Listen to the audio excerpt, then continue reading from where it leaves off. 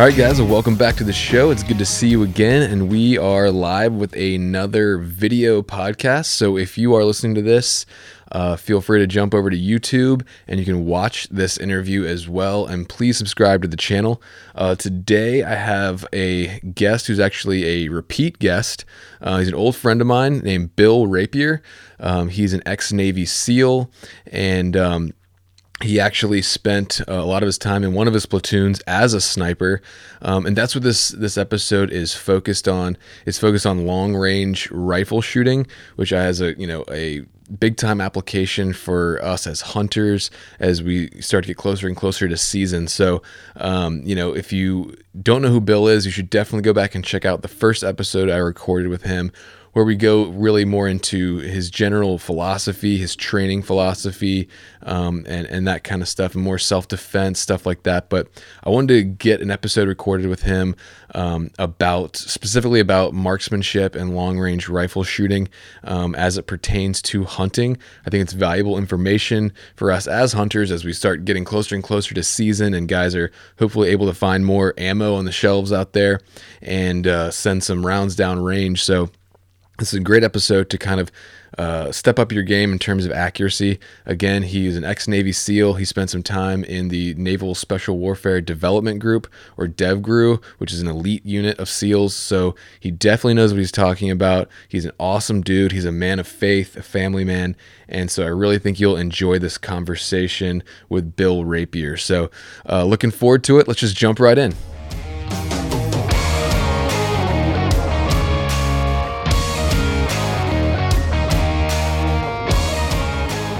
So you got a podcast mic and everything now, huh? Yeah, I'm doing enough of these now. I'm like, you know what? If you're gonna play the game, you might as well play to win, right? That's right, man. That's right. So welcome to the show, guys. I'm here again with my buddy from way back in the day, Bill Rapier, the owner operator of American Tactical Shooting Instruction. Did I say that right? Also doing business as Amtac Shooting. Amtac Shooting and Amtac Blades, high quality blades. And so yeah, man, welcome back to the show.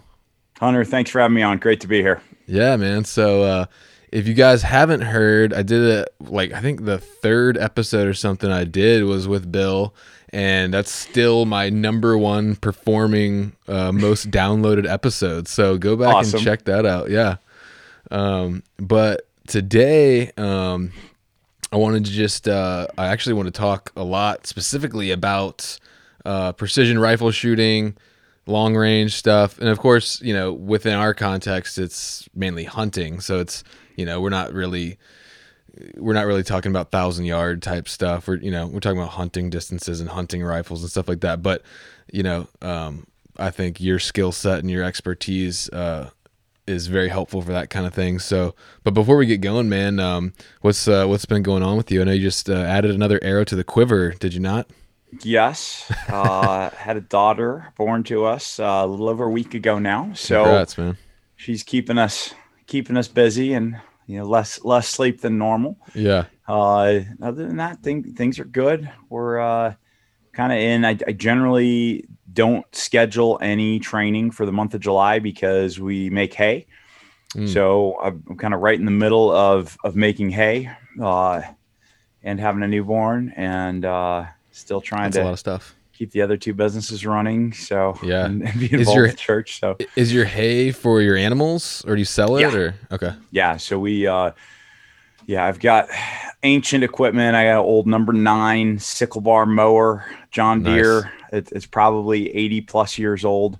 So it was kind of funny. I was wanting to, I knew that I should probably replace the cutting teeth on it. And I was wanting to not do it because, it's another day's work, or it's not that much work, but, by the time you go back and forth to the store, right. It's a couple hours. And, so I was going to try and do it without swapping stuff out. And I got literally 2 feet into the pasture, and the seized up on me the first time. I'm like, all right, God, you're telling me something here. And so went and swapped, changed out every tooth and a couple of the guides. And man, it's so much better. Like Nice. I should have been doing this the whole time.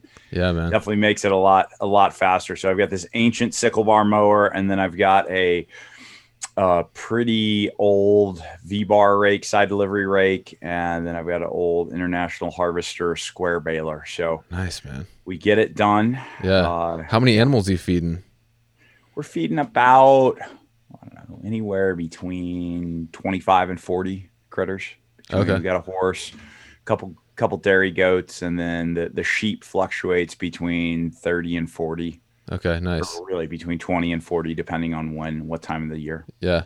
I remember visiting your house a long time ago in VB, and you had I think you had 3 or 4 goats in the front yard, and you were just starting to add. That was definitely our starter farm out in Virginia. Just getting the hang of, man, back then I was milking goats twice a day, and now I have kids. They do all that stuff. Nice. That's why you got so many and do all the farm work, right? Yep. So this is your second daughter, is that right? Second daughter. Okay, yep. Cool. And then we kiddo number 7, daughter number 2. Are you guys done, or are you gonna go for more? Probably we are done. Okay, cool. 7's a good number. 7's a good even number, right? Yeah. Well, cool, man. Well, yeah, man. Go ahead and give guys, if they hadn't listened to the first episode or hadn't heard of you, a brief background of yourself, but also kind of where your expertise may lie a little bit in the specifically long range, rifle stuff, kind of context. So Bill Rapier, I grew up overseas, missionary kid, joined the Navy early, age 17. Folks had to sign for me. Spent 20 years and a month in the Navy, the majority of that time in the SEAL teams, and did a lot of varied stuff in the SEAL teams. Specifically, what we're going to be talking about today is distance shooting. So, was a SEAL sniper.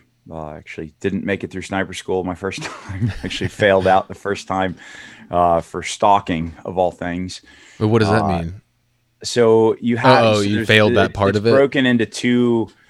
Or you're great on a bunch of different stuff, but the two big ones are shooting and stalking. The shooting I did very well in. The stalking, the standard is you start, 1,000 or 1,200 meters away from your target, and then you had to get 200 yards plus or minus 20 without being detected, and then fire 2 shots without being detected the whole time. And on your second shot, you've already got a guy that's within 2 yards of you pointing at where you are. And so, and you've got guys on binos looking for you. So the whole time you can't be seen. So I didn't play the game properly. The first time I went through that, I was too concerned with having a really good shooting position versus, the game is 200 yards plus or minus 20 and don't be detected. So, that was really hard on me failing that the first time, and went back. That takes some serious patience. Yeah, I went back about a year later and played the game, and I think I was walked on once during my stalks, and it was out in an island out in the desert, and the guy told me afterwards, he's like, I couldn't see you, but you were the only bush in the desert. So that's funny, man. Yeah, so I've been involved with precision rifle shooting for a while. I was a sniper in one of my platoons, and then was a recce team leader for a while. So did it for multiple years as my full-time gig. Nice. Both on the shooting and on the reconnaissance side of things. So, how did you like that job as compared to other jobs you did? I really enjoyed it. Honestly, it wasn't so. I mean, I enjoy the distance shooting, but for the actual work that I was doing, it was much more the scout. A lot of times sniper school will be called scout sniper school, and what we were doing was much more the scout side of things, where we would kind of figure out routes in and out and do a lot of that planning, and then lead all the guys in and out of a target. And I really enjoyed doing that aspect of it. Nice. That's cool, man. So then when you got out, do you still do some, just tell guys about or do you do any competitive stuff, or are you just focusing mainly on training other guys now? So there's so for guys that are getting into us, into this. There's a series called the Precision Rifle Series, PRS.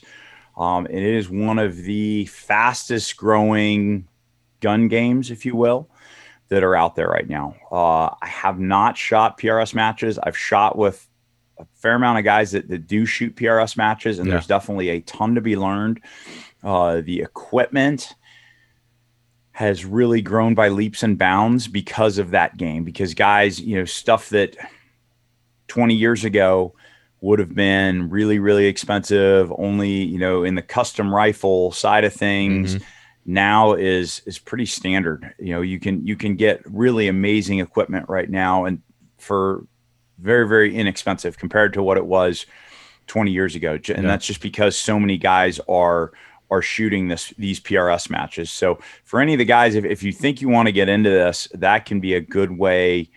I mean, obviously, come train with me. I can teach some of this stuff. But I realize not everyone's going to be able to do that. And it's not hard. Just show up at a local PRS match or a club style PRS match, and you will learn a ton about shooting distance.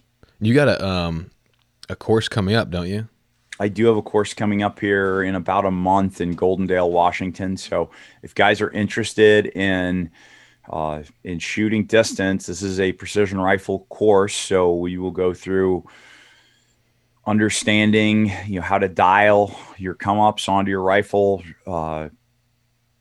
understanding mil radian, understanding minutes of angle, reading the wind, being able to dial or hold for wind, understanding ballistics, all that stuff we will cover during this course. And I think we can shoot out to like 16 or 1800 yards at this range. So it's a pretty good range. It's out in Goldendale, Washington. And for guys that are, other side of the country, honestly, it's not, flying with firearms is not hard. You'd fly into Spokane or Seattle. I'd recommend Spokane out of those two. And it's a couple-hour drive from there. So. Nice. So that'd be mid-August.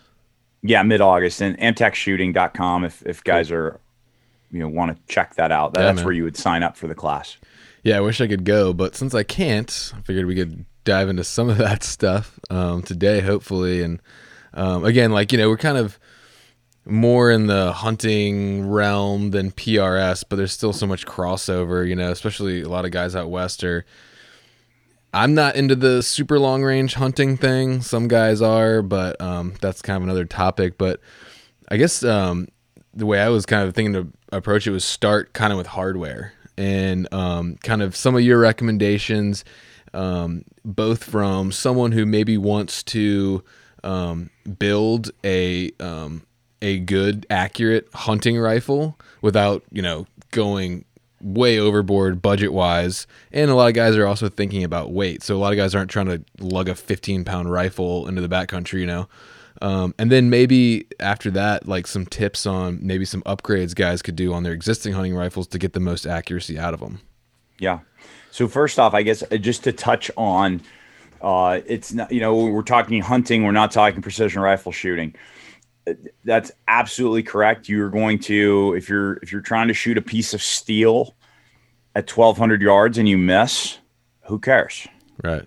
I mean, in the grand scheme of things, right? Or if you just nick the side of it, well, you still hit the thing. Yeah. When we're talking hunting, we really need to cut our distances significantly down, unless we're talking shooting varmints or whatever, shooting animals that we're just trying to get rid of. Yeah. But if we're trying to ethically take animals, then you really need to cut down by half or at least by a third what confidently you would normally shoot. And that's just because it's our responsibility as hunters to be ethical, to try and harvest the animals as cleanly as possible. Yeah, absolutely. But what I will say, though, is that if you can consistently, if you can shoot out to 12 or 1,400 yards, which is kind of with my baseline of recommendation I'll go over in a little bit here, like a baseline recommendation that I'll do for a guy that wants to go to a precision rifle course. This is not a break the bank setup. If you can shoot 12 to 1,400 yards with that setup, then making a 600-yard shot, all of a sudden, it changes what your perception of a long shot is. Yeah. Right. If you're used to being able to do everything that you need to do to make a 12 or 1,400 yard shot, then all of a sudden if you do all those same things and set up for a 600-yard shot, you're just like, man, it's 600 yards. This is super easy for me.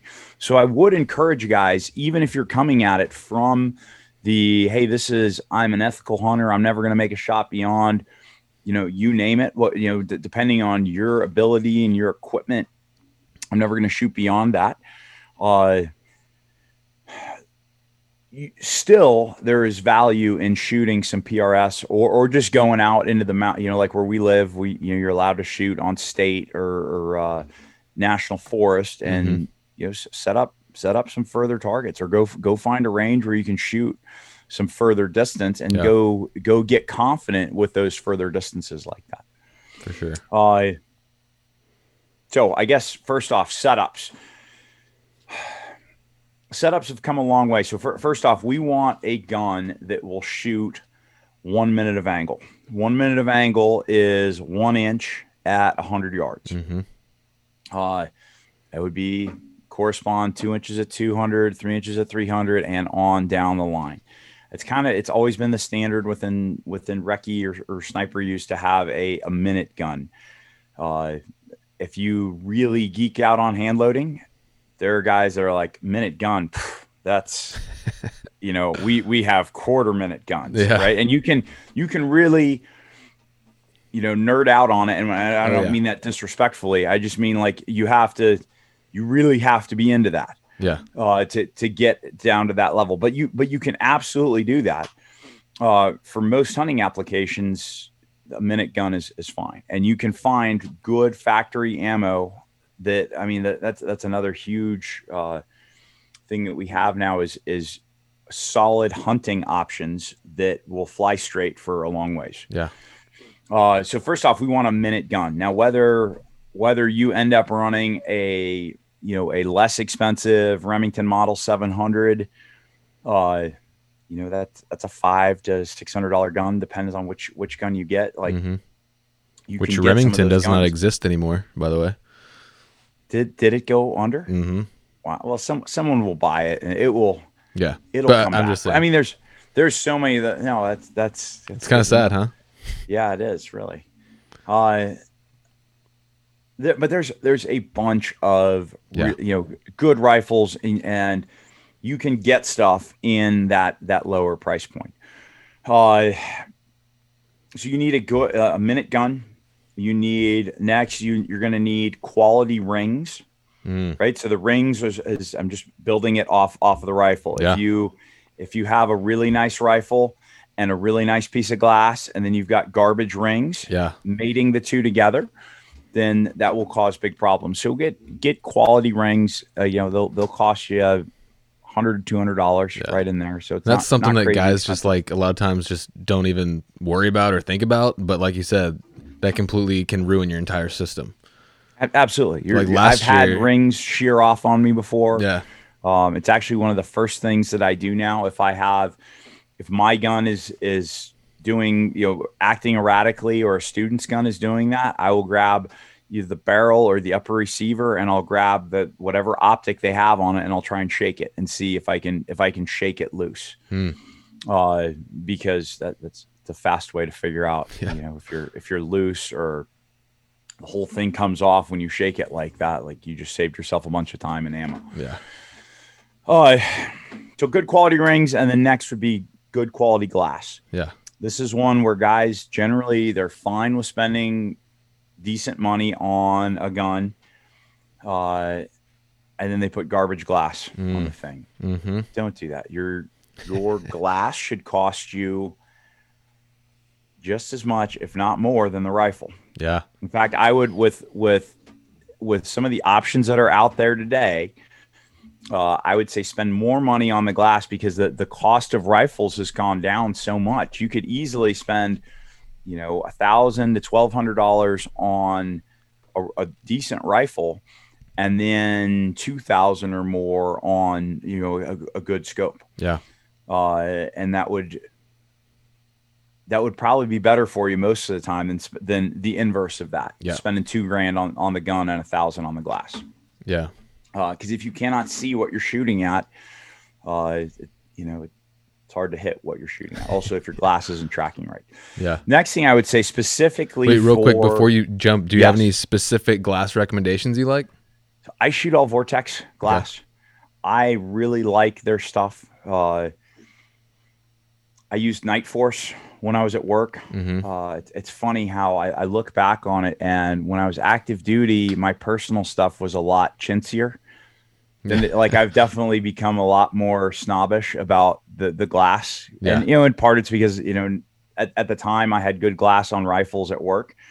But now my work relies on, you know, me outfitting it with good glass. So I really like the Vortex stuff. Loophole also makes good stuff. But the nice thing about Vortex is they do a really large price point. So you can go anything from, you know, 400-ish all the way up to, you know, 25 to low threes. Yeah. And obviously, you know, corresponding quality, but pretty cool that you can get a first focal plane mil scope now for in the $400 range from, you know, from Vortex, which is pretty amazing. I mean, that was when I was working, first focal plane wasn't even a thing. So, and just to explain what that is. So, when you are looking through your scope, you have either, you know, the most basic would just be a set of crosshairs, or I guess even more basic than that, the Europeans sometimes just have a post, just a single post in there. But that's not common in the States. So generally in the States, you'd have crosshairs. You might have duplex crosshairs, which means they're finer in the center, and then you get about halfway to the side, and it's a big fat line. Yeah, just helps line your eye up with it a little bit more, or attract your eye to it. Then the next level of complexity would be to have either a bullet drop compensator, or either mil hash marks or minute hash marks. Now, I am not a proponent of BDCs, and for hunters, I would say it's actually, if you're going to have one gun and one load, and you're just going to know what the holds are on that, you can get away with a BDC. But I personally don't like BDCs because they're a generalist tool. Yeah, for sure. It's basically an engineer sat down and said, well, I think this 270 is going to be shooting this many foot a second with this heavy of a bullet. Yeah. And the trajectory of the bullet's doing this. And therefore 100 yards is going to be here. 200 yards is going to be here. It's a guess from an engineer. Sure. Once you understand how to do ballistics, it ends up just getting in the way. I can't stand any of my BDC reticles. I only have a few. It works programmatically, like if you're the Army and everyone's shooting the same gun and the same ammo, it works for that. It works for if you're into this very, very surface level. You're like, I'm going to sight my gun in at 200 yards as per, you know, the manufacturer recommends for this piece of glass. And maybe I'll shoot, you know, a piece of steel at 400 someday. And if I don't, whatever, you know, if like that's your level of involvement, then BDC can be good. Or if you're just, hey, I'm going to have this one gun and I'm only going to shoot this gun and I'm going to learn it really, really well. Yeah. Then a BDC can be good. But if you're going to go cross platforms, well, I've got this gun for doing the, you know, my pronghorn gun, and then I've got my plains game gun for Africa, and then I've got my Alaska gun, you know, it's much better just to understand what your ballistics do. Yeah. Get a mil or a minute scope. And I would recommend a mil scope, just because so many more people are using mil. They're both just units of measure, a milliradian or a minute of angle. But you want to shoot what everyone else is shooting, and overwhelmingly everyone else is shooting mil equipment. If you look at like old binoculars, old Steiner binoculars, they've got mil hash marks in there. If you look at old loopholed scopes that had mil hash marks in the glass and still had minute come ups, like that's the equipment that I came up with. They're still in the glass is mil radian. Gotcha.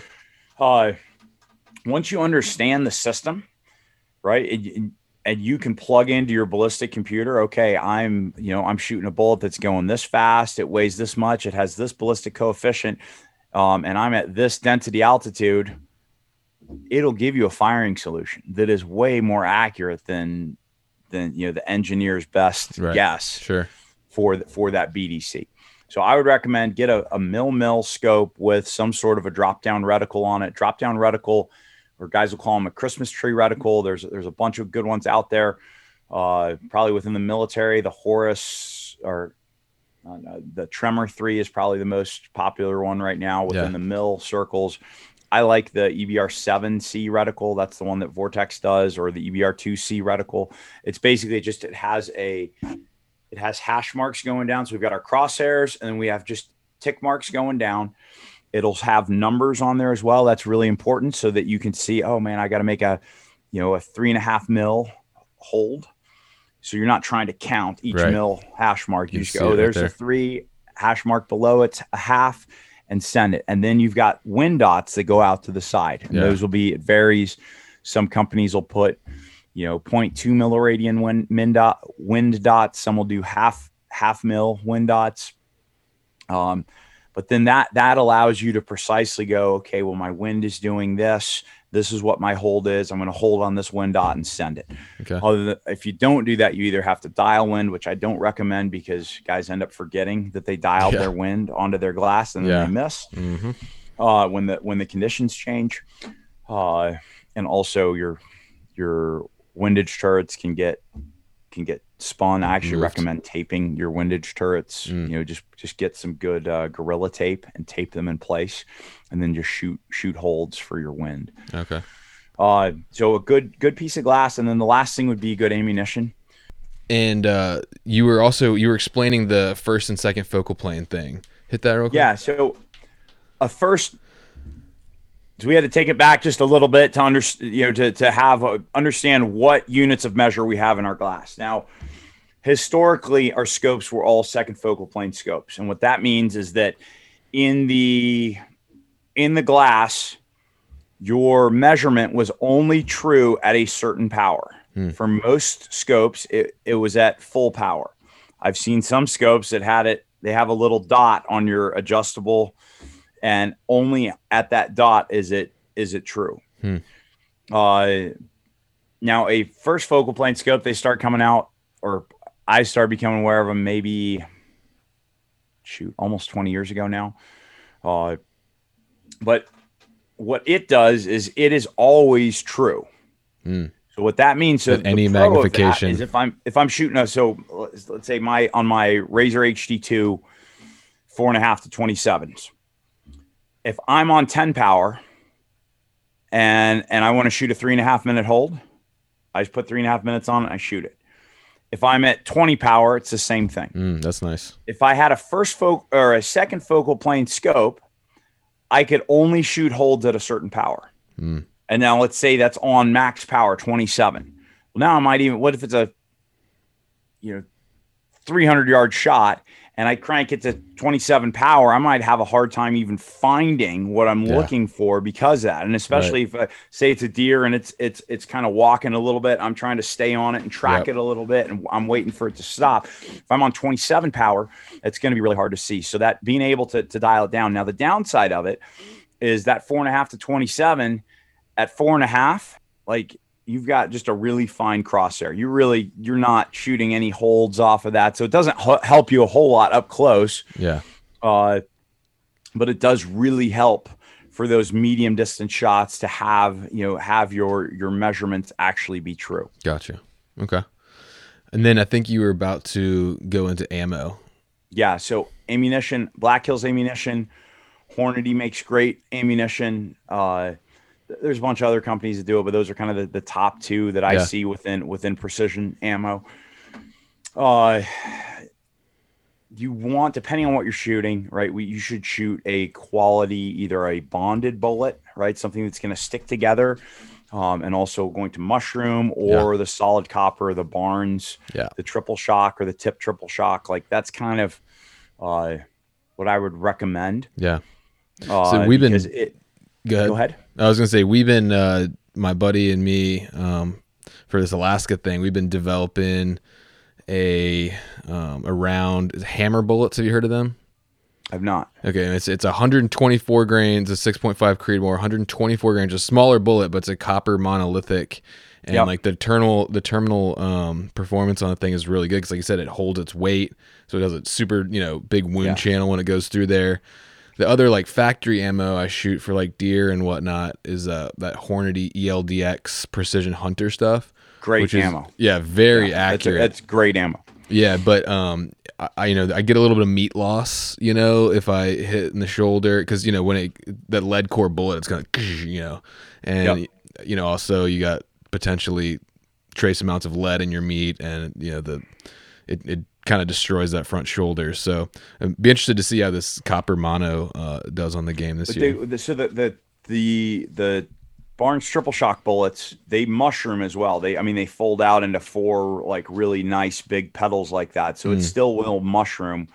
I'd say just be careful with the, if it destroys the shoulder and the deer is down right there, like that's a good thing. Yeah, that's not always bad. Yeah. That's the bullet's doing its job. Absolutely.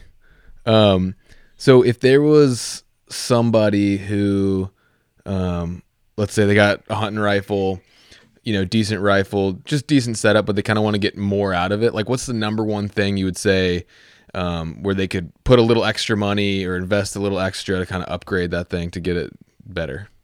Quality ammo is going to be the first thing. I mean, that's the cheapest. You're not changing anything. If go shoot, go shoot and see which ammo your gun likes the best, right? And then and then look on a ballistic application and see which one's going to do better for you for what you're doing, right? If you're hunting, tree stand Virginia, it doesn't matter really.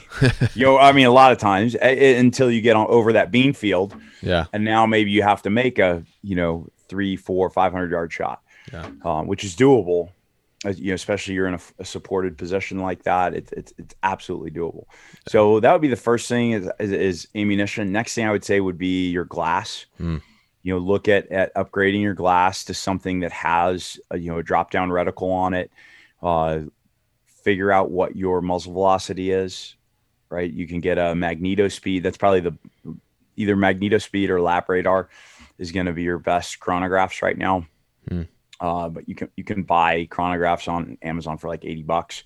It will tell you how fast your bullets are going. You need to know that in order to accurately predict where your bullet's going to be at a certain distance. So knowing your muzzle velocity is very important. And then ballistic apps. So I use Applied Ballistics. That's probably the top one out there right now. Hornady has the Applied Ballistics ones you have to pay for. It's like $30 for the app, but it is kind of the top one out there. Yeah. The Hornady one is really good, and it's free. So they have an app where you plug in what bullet, what muzzle velocity. That's nice.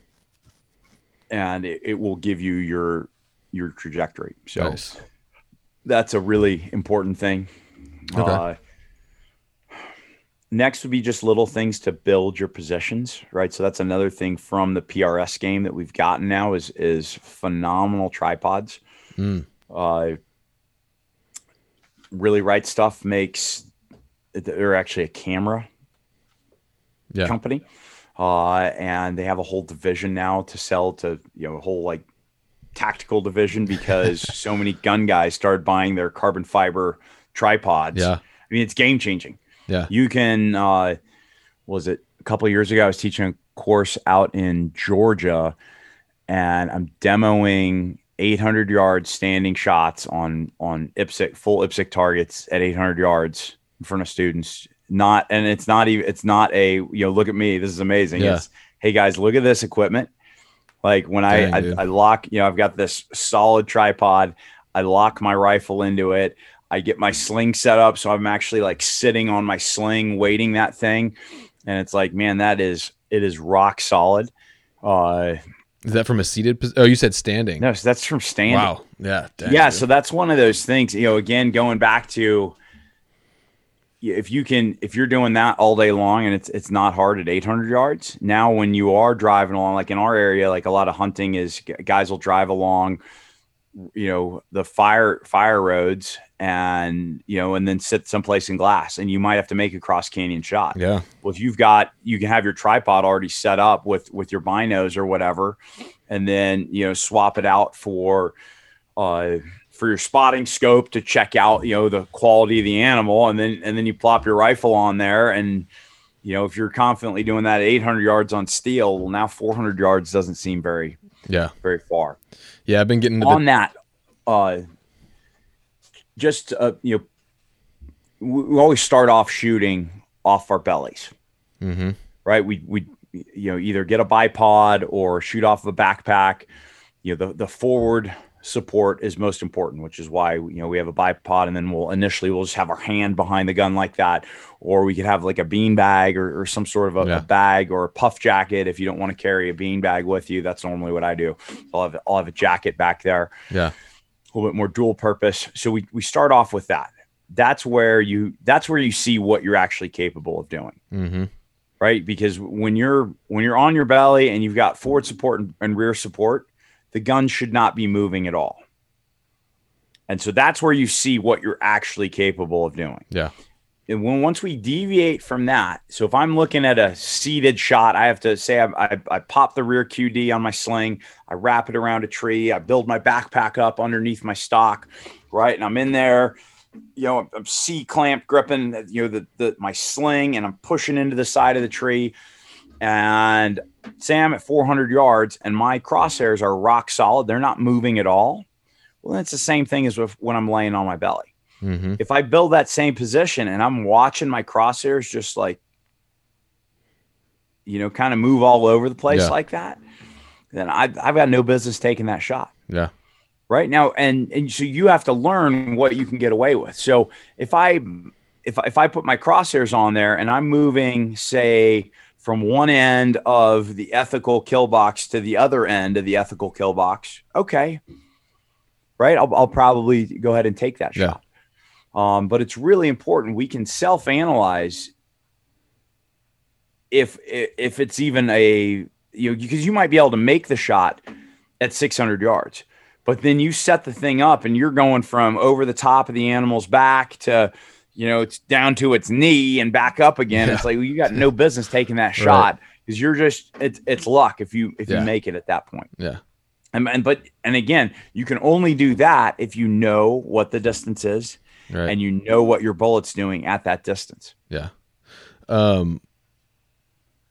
Yeah. Okay. So many ways.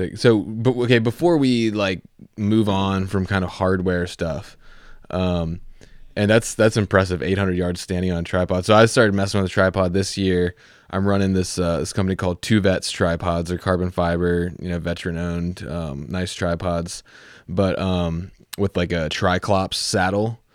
And I'm, my MER maximum effective range with that thing is significantly less than laying prone, but it is helpful. And I do want to actually kind of dive into like some tripod technique a little later, but before we go there, so what are your kind of top 2 or 3 favorite cartridges for hunting? I know this is like a big topic, but if you had to pick 2 or 3, 300 Win Mag and 308 probably. I mean, it just going historically as moving forward, I'm telling more and more guys, hey, just get a 6.5 Creed, because it's I would feel a little like I'd much rather have my Win Mag than a 6.5 for elk, but for everything smaller than that, the 6.5 is it's so flat shooting. It bucks the wind so well. There's such an availability of quality ammunition for it. It's low recoil, right? Which means I'm more likely to be able to see where my hit was or where my miss was. Doesn't beat you up, right? So we can start off with younger shooters. I mean, there's so much with that.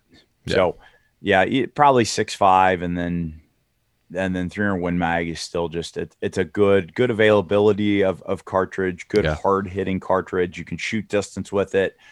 Probably those two. 375 if you're going to go to Africa. That's the one you need. Yeah. That's a different game there. All right, so we hit the hardware pretty good. Now, obviously we're not gonna be able to get into everything because it's just a limited time here on a podcast. It's not a full on PRS course, but kind of getting down into technique and form. From a high level, where are you starting guys off, like, in your courses and stuff like that? Or what are some of your top kind of tips for technique? So as with anything else in shooting or fighting, there is no secret sauce when it comes to any of this stuff. It's fundamentals. I mean, you start guys off with you zeroing their rifles at 100 yards. I was going to ask you that. So you a 100 or a 200 zero guy? 100. Okay. Yeah, 100 on everything because it just keeps it more consistent. There's never a point where I need to do a hold under. Yeah. So it's easier to keep everything consistent that way. Yeah. So I do 100-yard zeros. And again, it's because I know what my zero is, and then I know what my holds are at different distances, or I know what my come ups are. If you're like, hey, I do a 200-yard zero and I hold a little high or a little low, depending on that's where that would make sense. And really what you're going for there is a maximum point blank range, right?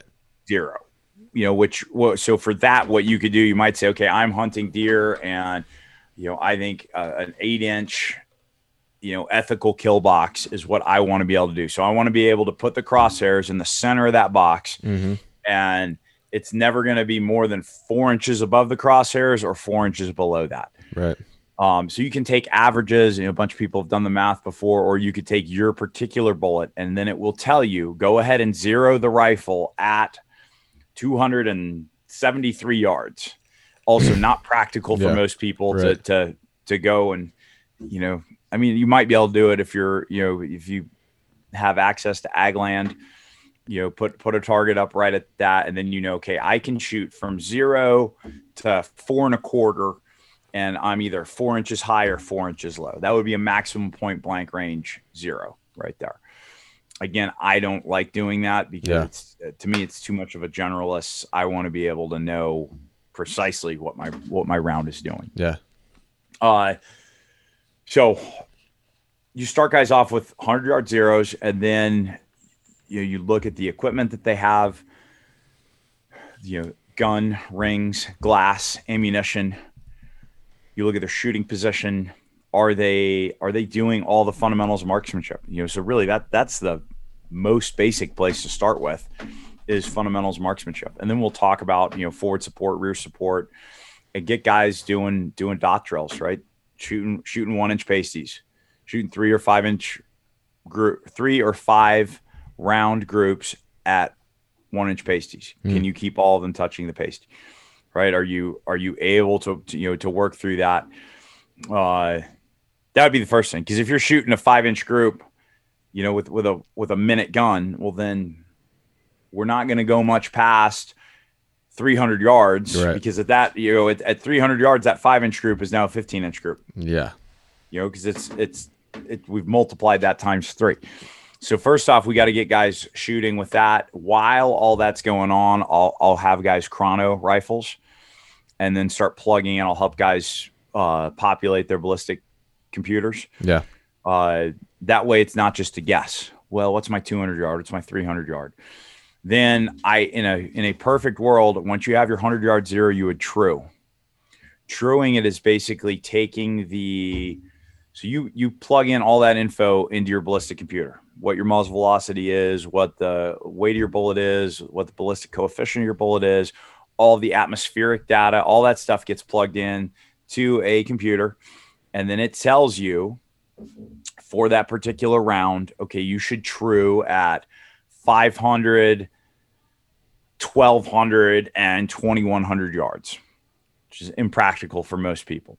So you pick two distances. Say you've got a 1,200 yard range. Well, I'm gonna true at maybe 800 and 1,200 yards, something like that, depending on what the bullet's doing. If the bullet's right in the transonic range, I might bump it a little bit forward, or I might bump it back a little ways because I want at least 2 numbers before the bullet goes transonic, and then 1 number after it goes transonic. Transonic is just that time about 100-ish foot per second on either end of the round crossing the supersonic barrier. Okay. Because the bullet will fly very consistently as it leaves the barrel. It's going supersonic, or if we're talking any kind of distance shooting, we're talking supersonic ammo. Yeah. And then about 100 foot a second before it reaches the speed of sound, the bullet starts acting a little bit crazy or erratic. And then up until about 100 foot per second after that supersonic range. And then a lot of times the bullet will kind of restabilize. So if I can, I'm going to get 2 truing distances before and then 1 after. Okay. A little bit maybe a little bit more information than your average hunter needs. For sure. But it's good to understand and kind of maybe this will cause some guys to dig a little bit deeper with some of the stuff. So what we would do then, what truing is, so the computer tells us, hey, at 700 yards, you're going to have a 5.3 mil hold on this target. You shoot a 5-round group at 700 yards with you dialed 5.3 mils. And let's say you're a mil, that'd be a little bit much. Let's say you're half a mil high. Mm-hmm. Now you would dial half a mil down on your glass. You'd shoot it again, and you're like, yep, I've confirmed this, I'm in there. Now you go back into your ballistic program and you tell the computer, hey, you told me this, but it's actually this. Gotcha. And then it will extrapolate that above and below that distance-wise. The more numbers you put in, so if you shoot that at 7, and then you shoot it again at 12, and then again at 17, something like that, the more it can refine that and be even better for you. Gotcha. So that's what truing it is. So that the coolest way that I've seen this done is with a truing bar. I got this from a guy named Brian Morgan. He's was one of the top PRS guys out there, and now him and Todd Hodnett are probably the 2 top distance guys. So if you want to learn to shoot distance, those are the top guys in the world for teaching it. Good luck getting into their classes. But if you those are the top guys though to go to for distance shooting. Okay. So a truing bar is just going to be, so say I have my range and I'm going to shoot, or I'm going to true at 700. I'm going to true at 1200. So we would make a 7-minute high target and a 21-minute wide target. So we want it 1 minute high and 3 minutes wide. So that tells you if you're consistently tagging this piece of steel at 700 yards, so 7 inches high, that gives you you're shooting within the 1 minute standard right there, and it's 3 minutes wide because most of the time we got a little bit of wind going on, and for the wind, we can just discount that. Oh, yeah, I hit the right edge. Well, okay, my wind call wasn't good, but I'm on the truing bar, which means my come up is correct. Right. So we start off with 0 rifles. We teach fundamentals marksmanship. Then we would true our rifles, and then we would just walk them out on yard lines and see, hey, where does your system top out? Yeah. Right, which with a kind of baseline, I'm interested on the precision rifle side of things. Right, what I tell guys is, hey, Ruger precision rifle costs you about $1,100. A Vortex PST2 about the same amount of money. You get those 2 and quality ammo, and you're going to top out between 12 and 1,400 yards. That is phenomenal compared to 20 years ago when I was doing this for work. And we had guns that cost, they were custom rifles that would have cost 3 to 5 times that much. Yeah. And we were topping out at that. That was a far shot back then. Now, I mean, literally day one, guys are topping out between 12 and 1,400 yards. Jeez. Yeah. But we start off on our bellies. Yeah. And we just work it out. Hey, how far out can you shoot? And basically that'll take a full day or a day and a half. And then once guys know what they can do, then I'll teach different positions, right? So shooting, building a kneeling position with with a tripod, building a kneeling position with 2 backpacks and a tree, and just building a standing position with a tripod, build it with sticks, shooting off of a 3-rail fence, shooting off of, a T-post, like that kind of stuff. What can you get away with? How can you stabilize? And then mostly it's just teaching principles. Because once you understand, okay, I can shoot 1,400 yards with this particular setup, that's everything is perfect. And that's where, that's the edge of my ability. 1,500 yards, it falls apart on me. Okay. So now you know that when everything's perfect, you can shoot that far. Well, now we build in, some inherent instability of, you're shooting off of a T-post, you're shooting off a 3-board fence. So what are the little cheats? What are the little techniques that we can use to improve our position, to be able to shoot as close as we can, fully understanding that you're not going to shoot, off of anything. You're not going to shoot unless you're standing off of you've got a giant wall, brick wall in front of you, and you're able to support the front of the gun completely, the rear of the gun completely. Then you should be able to do the same type of thing. Yeah. But that's going back to understanding principles, being able to look through your crosshairs, go, okay, how do I have any movement? Yeah. Like when I lock myself in, right? You could do this with 2 tripods. You could have a front tripod and a rear tripod, and you could get behind the thing and you're like, man, this thing is not moving at all. Okay, check. Then you should be able to shoot the same type of, or very close to the same type of distance that you're going to shoot off your belly. Yeah. All right. So more stuff on technique and stuff. A couple quick little questions I had for you. So are you one of those guys that has a standardized breathing kind of routine, or what's your philosophy on breathing when it comes to trigger pull?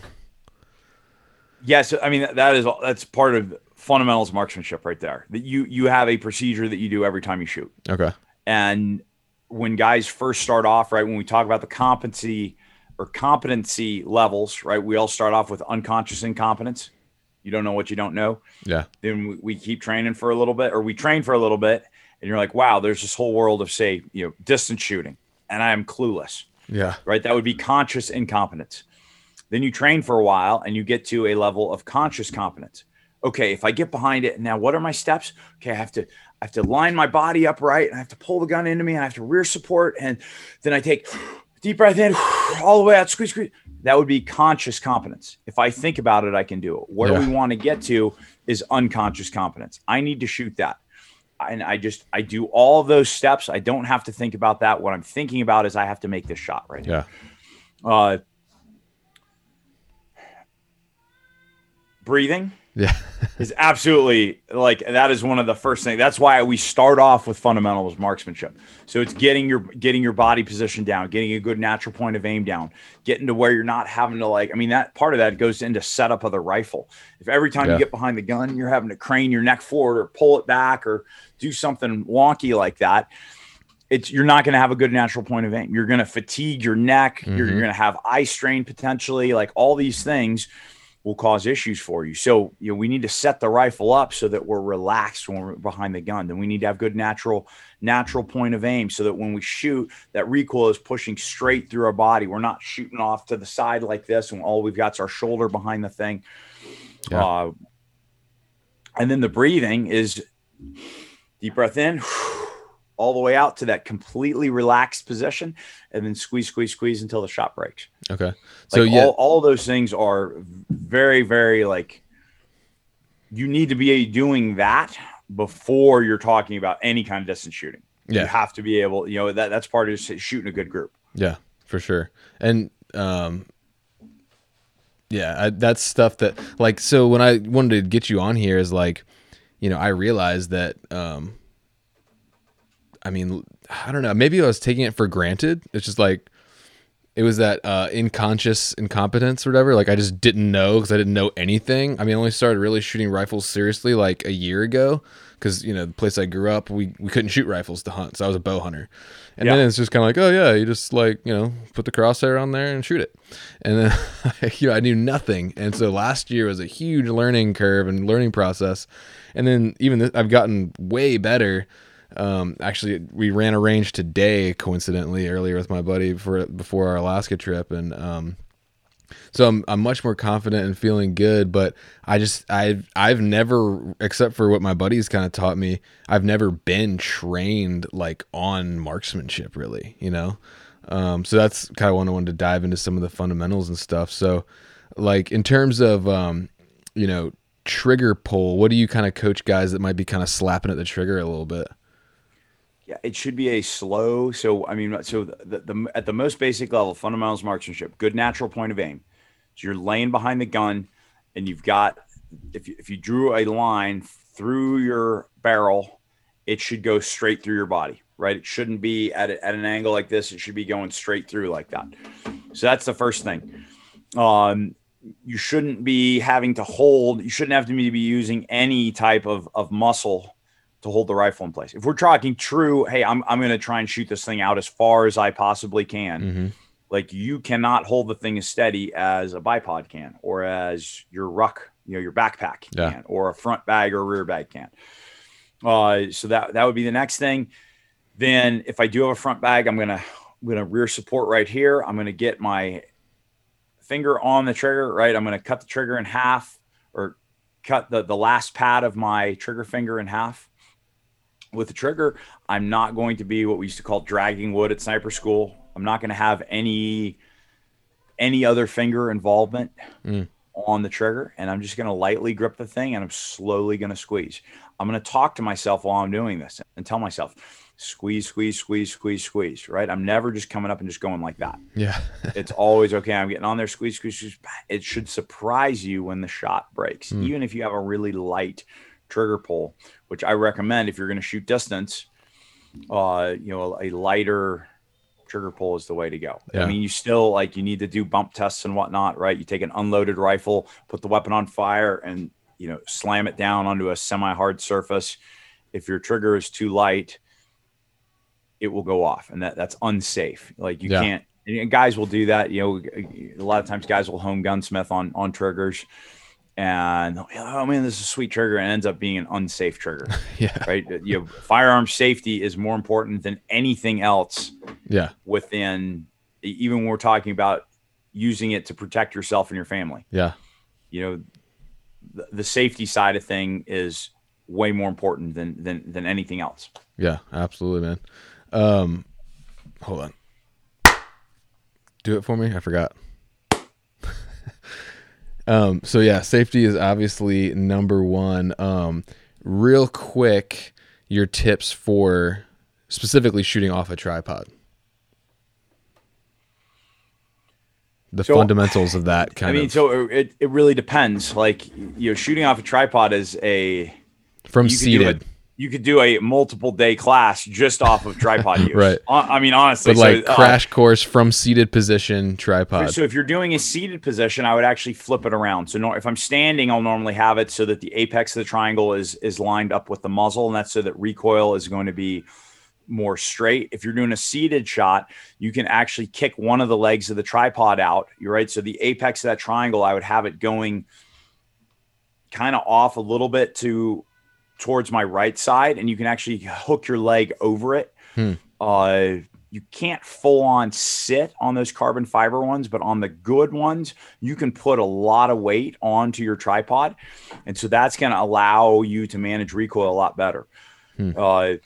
Also, like I recommend not the hog saddle ones that clamp, because they weigh more. They're more practical in the terms of you can slap any rifle on it, but they don't hold it in place nearly as well, and they weigh a lot more. So I like the ball heads where I can either clip Arca rail in. That's the new like PRS standard. It's actually a photography standard, but they're putting them on all the PRS guns now, or some of them have Arca rail or pick rail that you can put on. So when you clamp that thing in, it's less, you know, your ball head can be smaller and lighter, and then you're actually locked into the thing as well. It's not like it can come loose on you. So I'll put my leg over it, depending on for seated ones. Generally, you don't need to do sling involvement as much, but you might if you're like, man, I'm still unsteady. Get the sling in there as well. If there's any kind of play here, you might build a backpack or a rear bag into your position as well. And all that can be is you might be sitting slightly sideways. You've got a leg hitched over the apex leg of the tripod. And that's really, it's more for your recoil management. Yeah. And your faster follow-up shot. Because if you make your shot, let's say you're taking a shot that is at the edge of your ability, and you want to see where your round goes. Sure. So I guess on that, having a compensator on your gun would be another thing that I would recommend. Like on my 260, I've got a area 419 comp on there. I can watch holes appear at 100 yards, which is amazing. So the comps, they do their job. They're not fun for other people around you. But the fastest way that you fix yourself after a miss is if you see where your miss was. Yeah. It's nice if your buddy tells you, hey, come half a mil left and half a mil up, but it's way easier if you see that and you just superimpose and you pull the trigger. Yeah. So having that, so those would be the big things that I would say. Build your position to the forward support, most important, and the next is going to be rear support, and then just test and go, okay, is this good? The other thing I would say is don't be afraid to switch shoulders. I've once you realize that, hey, all I have to do is pull the trigger. Yeah. Right. I've built some positions off of skis and just trees, and they weren't crazy far. They were like 300-yard-ish shots. Shooting steel targets. But I end up I wrap it, and just the way this particular tree was, it's like, man, I couldn't get in there off my right shoulder. I'm like, hey, you know what? Let me give this a shot, and ended up shooting it left shoulder, and it's like, it's not a big deal once you have. I think, I don't remember if I was using ski poles for rear support on that or not, but like basically once you understand principles, try and attach the gun to something solid in front and then build something solid in the back. Yeah. And then all you have to do, if you can do that to where it is completely solid, the thing's not moving at all, then all you have to do is pull the trigger. Yeah. So who cares if you're pulling the trigger with your left hand or your right hand? Yeah. Right. As long as I can get behind there, not have scope shadow. Right. I mean, so there's some training involved with this, but it's not a hard thing to do. Yeah. And then, so are you doing okay on time? Yes. Okay. So, and just a side note, like, this is all good stuff. We want to try to keep it a little more approachable for like, dudes that are like just hunting and basically want to keep it to like 400 or 500 yards, So but just keep that in mind. It all translates. Oh, I know. Like, you don't have to, if you can do it at 1,000 yards, at 400 yards is easy. Nothing. Yeah, exactly. And these little things of, using your sling, like rear QD, pop your rear QD off, wrap it around, a forward support, right? That's an easy thing. Most hunters have QD. Well, actually, I don't know. Everyone that I see now has QDs on their slings. Yeah. There's the quick detaches. Yeah. Like having that is, costs nothing or costs very little to retrofit your rifle to have a quick detach on there. Having a VTAC style sling that has an adjustment on it, so now you can cinch down. Like, all those things they're not very hard, but if you understand it, they can really help you build a better position. And then more importantly with all this stuff is being able to judge it yourself. Build the best position you can. And then you see your crosshairs are still doing this, and like, well, I guess I better improve my stalking skills because I don't have a shot yet. Yeah, exactly, man. So in terms of just like practicing effectively, I guess, especially in this ammo environment, do you recommend guys do dry fires with snap caps? Yeah, I honestly, I dry fire without snap caps. I mean, people... Or just dry fire in general. So on a 22. So people well, I mean, there's people who will be like, oh my gosh, you're ruining the gun if you're dry firing it. Yeah. The best shooters in the world dry fire a lot. Yeah. Get over it. Dry fire your gun. Like, there is a little bit to be said about if you're dry firing a rim fire, you're dropping the hammer onto metal the whole time, right? But the value that you gain from dry firing, I dry fire every single day. Yeah. It's part of the ritual that I do before I load my pistol in the morning. Is I go through draws, I go through dry fires, I go through non-standard shooting positions. I'll go through striking into drawing. Like, I do it every single day. Yeah. Because we all shoot better warmed up. So why would I not warm up every day? Yeah. I started incorporating dry fires into my kind of like daily morning routine as well with my rifle. But with rifle shooting, I think if you have a decent trigger, you kind of take the trigger pull side out of it. Like, you don't, I mean, you need to work it a little bit, but it's pretty easy working a, pound-and-a-half trigger versus, we're working a 5.5 pound trigger on a pistol. So for me, I think the more important is practicing position building. Like, there'll be times where I don't even care about shooting. Like, especially if it's closer distances, I'm like, this is not, if I lay down right now, this is an easy shot. Like, I'll make this, 99 times out of 100 if I lay on my belly right here. Right. So now the question is, can I build an improvised shooting position standing? Can I do it off of the front of my ATV? Can I do it, off of the tire of my ATV? Just like throw crazy stuff out there, build the position, get behind your gun, and you can dry fire it if you want to, but more for me is if I can build that position, deep breath in all the way out, and then my crosshairs don't move for 3 to 5 seconds, like they're rock solid. Okay, I know I can make that shot now. Nice.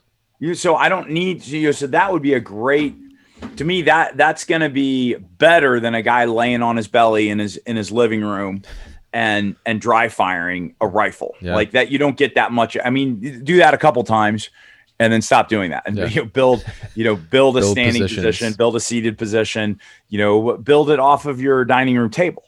Yeah. Build it off of 2 chairs. Like, because the more times you get reps of building weird positions, the better off you're going to be. Build it with backpacks, but build it with your tent, build it with your trekking poles, like all that stuff. That's what you're going to get the value out of. Sure, man. So, I guess one other thing would be, overcoming target panic, and like, how would you recommend guys train for shooting with elevated heart rate, that kind of thing? Shoot with an elevated heart rate. I mean, it's the more you can put yourself into stressful situations, right? Yeah. So you cannot replicate the excitement that you feel if you're on day 9 of a 10-day hunt. And you've been walking up and down, averaging a couple thousand vertical feet in Alaska. And now you see this amazing doll sheep. Like you can't replicate that. No, it's impossible. But what you can do is you can put a heavy backpack on and you can go up and down the side of a berm 5 times as fast as you can. And then make the shot from the top of the berm. Like, that's what you can do. Yeah. And and the more times that we place ourselves in, the oxygen deficit, some sort of a sprint, and then having to build something, that the more times we can do that, the better off we're going to be. Totally. That made me then remember, right? You get into that position, right? Just that focused, deep breathing. Yeah. Right. Talking yourself through it. Okay, this is what I'm here to do. Having a procedure, right? You don't want to miss. You're trying to make a 400-yard shot. That's not a hard shot to make. But if you don't dial dope or shoot a hold, you're going to miss. Yeah. So having a mental checklist. Okay, have I dialed my dope? What is the wind doing? Are my crosshairs steady right now? Like all these things it all matters. Is the safety off? Like just all these little checks, they all matter. 100%.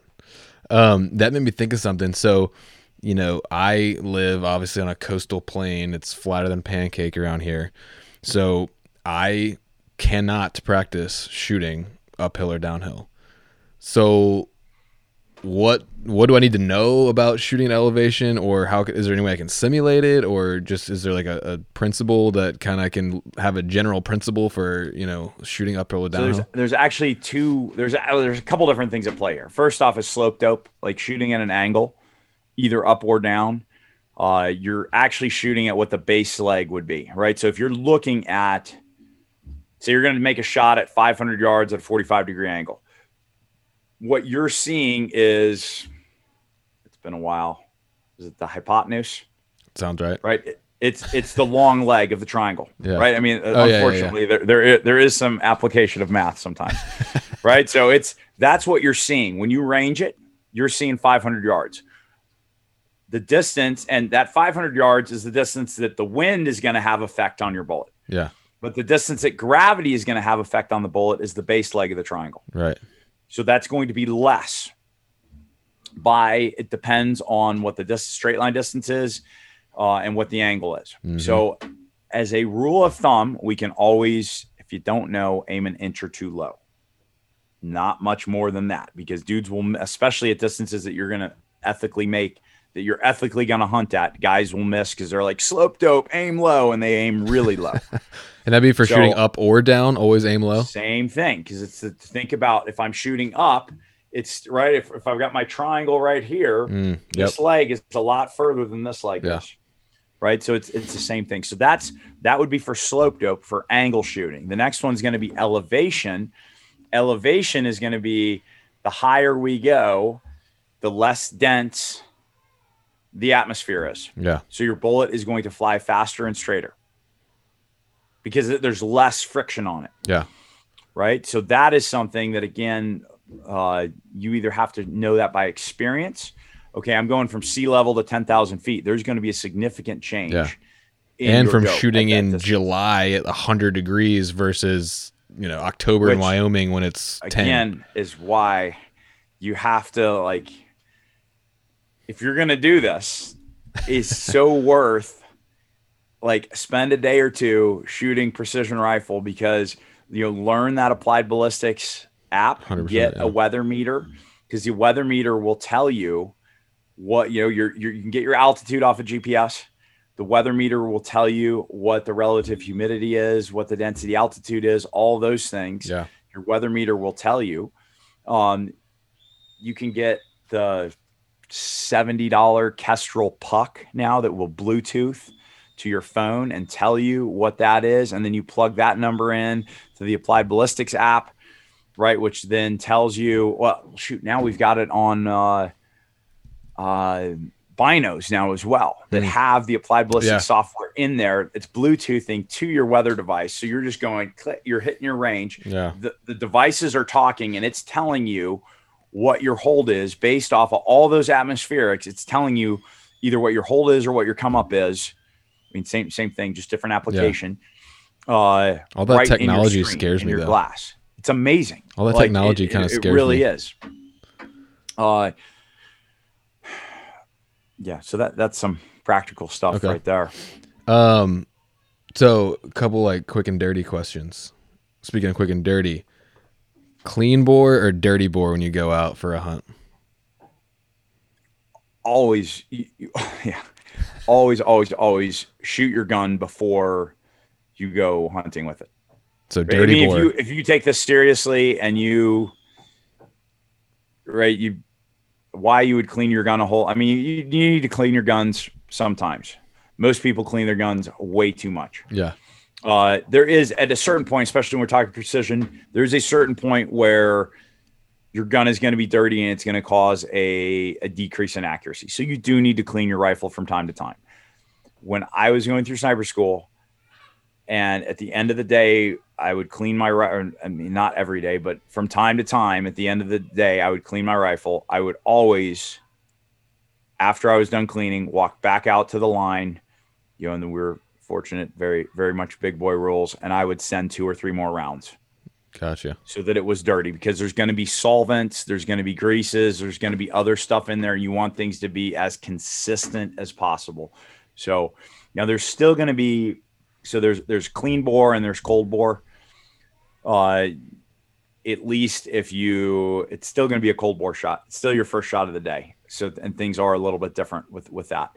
So you still have a little bit of that going on, but you have a lot less of it if it is not a clean bore shot as well. Right. Okay. Yeah. Cause my dad was like fanatical about cleaning guns and like, oh, like if you touch it, you have to like detail the whole thing. So, no. But I like that. So, all right, cool. So, okay. So dirty bore going to the field. Okay. I like it. Let's see. Got that. Just one practical thing on that. Yeah. Put a wrap of duct tape over your muzzle before you go in the field. Because it will keep garbage out of your muzzle. And so that doesn't affect it at all, flying through that tape? It's not there anymore. By the time the bullet gets there, it's gone. It's blown off. Because of that pressure it's blown it open. And that back pressure is not going to affect your... No. Not at all. But putting your rifle in the mud... Because my buddy is really paranoid about that. He won't do it. No, you should absolutely do that. Okay. Put a wrap of tape over there. It is well worth it. Okay. Cool. Because I mean, the alternative is if you're on a challenging hunt, like and you get a bunch of alder seeds and whatnot going down your muzzle, like you're done. What's the lesser of two evils right there? Yeah, totally. Real quick, are there any without getting too I don't know, out there, I guess, but are there any physical or mental or even spiritual things you do off the range you feel that make you a better marksman? Like for me, for example, I started doing, breathing practices in the morning. Like when I'm having my quiet time, I also incorporate 5 minutes of box breathing. And I felt like that's kind of helped my overall focus on certain things. Is there anything like that you've found is helpful? Honestly, not really on the spiritual side of things. Like fitness has a huge effect on it. If you're in shape, it's easier to hold a position. You can hold it for longer. You don't get out of breath as fast. So being in shape and being strong and healthy, really, really important for shooting. Cool. Okay. Anything else that I missed or you wanted to say about that whole topic? I guess plugs for guys that have supported me on the precision rifle side of things. Yeah. The first one would be John Beagle Gunsmiths. He's a guy out of Washington State that makes phenomenal rifles. I have a rifle that he built for me, a 260 that's great. And you can make this as precision rifle flavored or as hunting flavored as you want, right? So I've got guys that are like, hey, I'm going to Canada. It has to look like a hunting rifle, but they want a rifle that's going to shoot just as good as, the best precision rifle. Well, they can do that now. Oh, nice. And then the other one would be Altus Shooting Solutions. Down out of Florida, they do phenomenal custom rifles as well. Nice. And same thing. If you want, hey, I want this to look, I like the look of traditional wood, but I want the practicality. I'm going someplace where it's humid, so it's much more practical to have a synthetic stock. Well, they have that now. I mean, they have it. So you don't. It doesn't have to be walnut and blued steel. Yeah. It can look like it or look really close to it and still be a tack driver. Nice. Okay. Okay. A couple rapid fire kind of just more fun questions and then we'll be done. Okay. Send it. This might be hard. You got one rifle cartridge for the rest of your life. What is it? 5.56. Okay. Even for hunting? Well, it does everything. I mean, it's just I can carry more of it. I guess if we were to say, you're never going to use this for protecting yourself or your family ever. Yeah, probably 6.5. Okay, 6.5 Creed. Okay, cool. Okay. If you had to wear the same pair of underwear for a week or the same pair of socks for a month, which one are you taking? I mean, frogmen don't wear underwear, so I don't know where you're going. Like, it would have to be the socks. Really? Okay.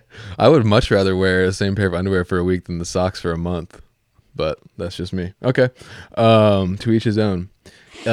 If you had to live in another country, which one would it be? Probably South Africa. Okay. Yeah, I really loved my time over there. It's beautiful country. It's falling apart right now, but Yeah. I was going to say New Zealand. There's tons of stuff to hunt. They speak English. It looks awesome. And I don't think they have they don't have restrictive gun laws either, I don't think. They're getting there. They're getting there? Yeah. Dang. Well, anyway. Well, cool, man. This has been really cool. I learned a lot. Appreciate your time. And I know, where can people find you if they want to sign up for one of your courses or check out some of your stuff? amtechshooting.com or amtechblades.com. And then same to Amtech Shooting or Amtech Blades on both Facebook and Instagram. Cool, man. All right, dude. Well, you got any plans for any hunts this fall, or just going to be taking care of babies and training? We'll see. I've been a little bit out of the hunting loop just with, transition to civilian life and running two businesses and church and dad and all that stuff. Like, so I would like to, we'll see. I mean, I'd like to at least go out and see if we can find an elk around here. Cool. Yeah, you guys can still get enough tracks. I mean, I run a lot in the mountains. I mean, I'm in the mountains almost every day. Yeah. And so I'm seeing a lot of tracks and noting where it's mid-July now, and there's spots where there's still watering holes. So that's kind of cool. Can you guys get an over the counter elk tag over there? Yeah, you can. Nice. And Bo's going to be here soon. Although I'm not ready for Bo here. You can't do mechanicals, and I have never been able to tune my fixed blades to fly the way I wanted them to. Okay, I didn't know you were an archery guy. I didn't have to mess with it. What's that? I didn't know you were an archery guy. I didn't know you played with the archery. For a couple of years in Virginia, that was all I did. Okay. Is there? Do you think there's any crossover between shooting bows and guns? Shooting a modern bow, I think, is just like shooting a rifle. Yeah. I mean, I think the art is shooting a stick bow. Yeah. Have you tried that at all? A little bit. I mean, not to where I would hunt with it or anything, but I've messed around with it a little bit. I had a roommate that had 100-pound longbow one time that was just ridiculous to try and shoot that thing. Yeah. I've had an old Fred Bear recurve since I was a kid, and then one of my boys now has a Mongolian horse bow, which is pretty awesome. Yeah. Cool. So I have plans to get on my daughter's horse. Oh, no way. And learn to shoot that thing. That would be epic, dude. It would be pretty awesome. Yeah. To be able to actually go like over your shoulder. Yeah. Like run down an elk on your horse and take it out with a bow. That'd be amazing. That's actually a stick bow bison hunt from horseback has been on I've wanted to do that for a long time. Like the Native American style, that would be insane. It would be pretty cool. Like full on get them running and then come in there with like a homemade stick built bow with, flint napped arrows. Like that would be, that's to me, that's like next level stuff right there. That is next level. I mean, shooting my, I think I've got a Bowtech bow. I mean, it's, you put the pin on it, deep breath in all the way out, squeeze. And man, it goes where it's, as long as there's no branches in the way or there's crazy angles, it goes where it's supposed to go. Yeah, man. That's awesome. Well, I don't want to take too much more of your time. Any final thoughts or? Thanks for having me on, man. It's always good to see you, and good to good conversation. Yeah, man. I still hope I can make one of your courses someday, but we'll get there. But Either that or we need to go on a hunt together sometime. Yeah, dude. That'd be fun. Maybe 2022, come up to Idaho. So we'll stay in touch. Yeah. Sounds good, man. All right. Brother. Thanks Take again, care. man.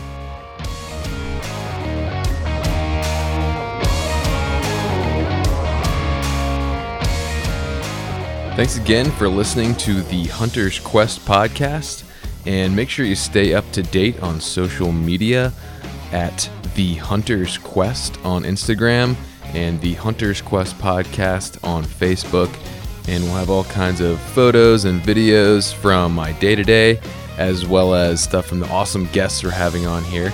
As always, I'm more than happy to connect with you guys if you have questions about hunting or spiritual stuff or gear, fitness, whatever. Just drop me a line in my DMs, or you can email me at hunter@thisishuntersquest.com. If you like what you're hearing, please go ahead and hit the subscribe button and leave me a rating and a review. That's really helpful. And don't forget to share with your friends. So stay tuned, lots of cool stuff in the works, and I'm really excited to continue this quest together.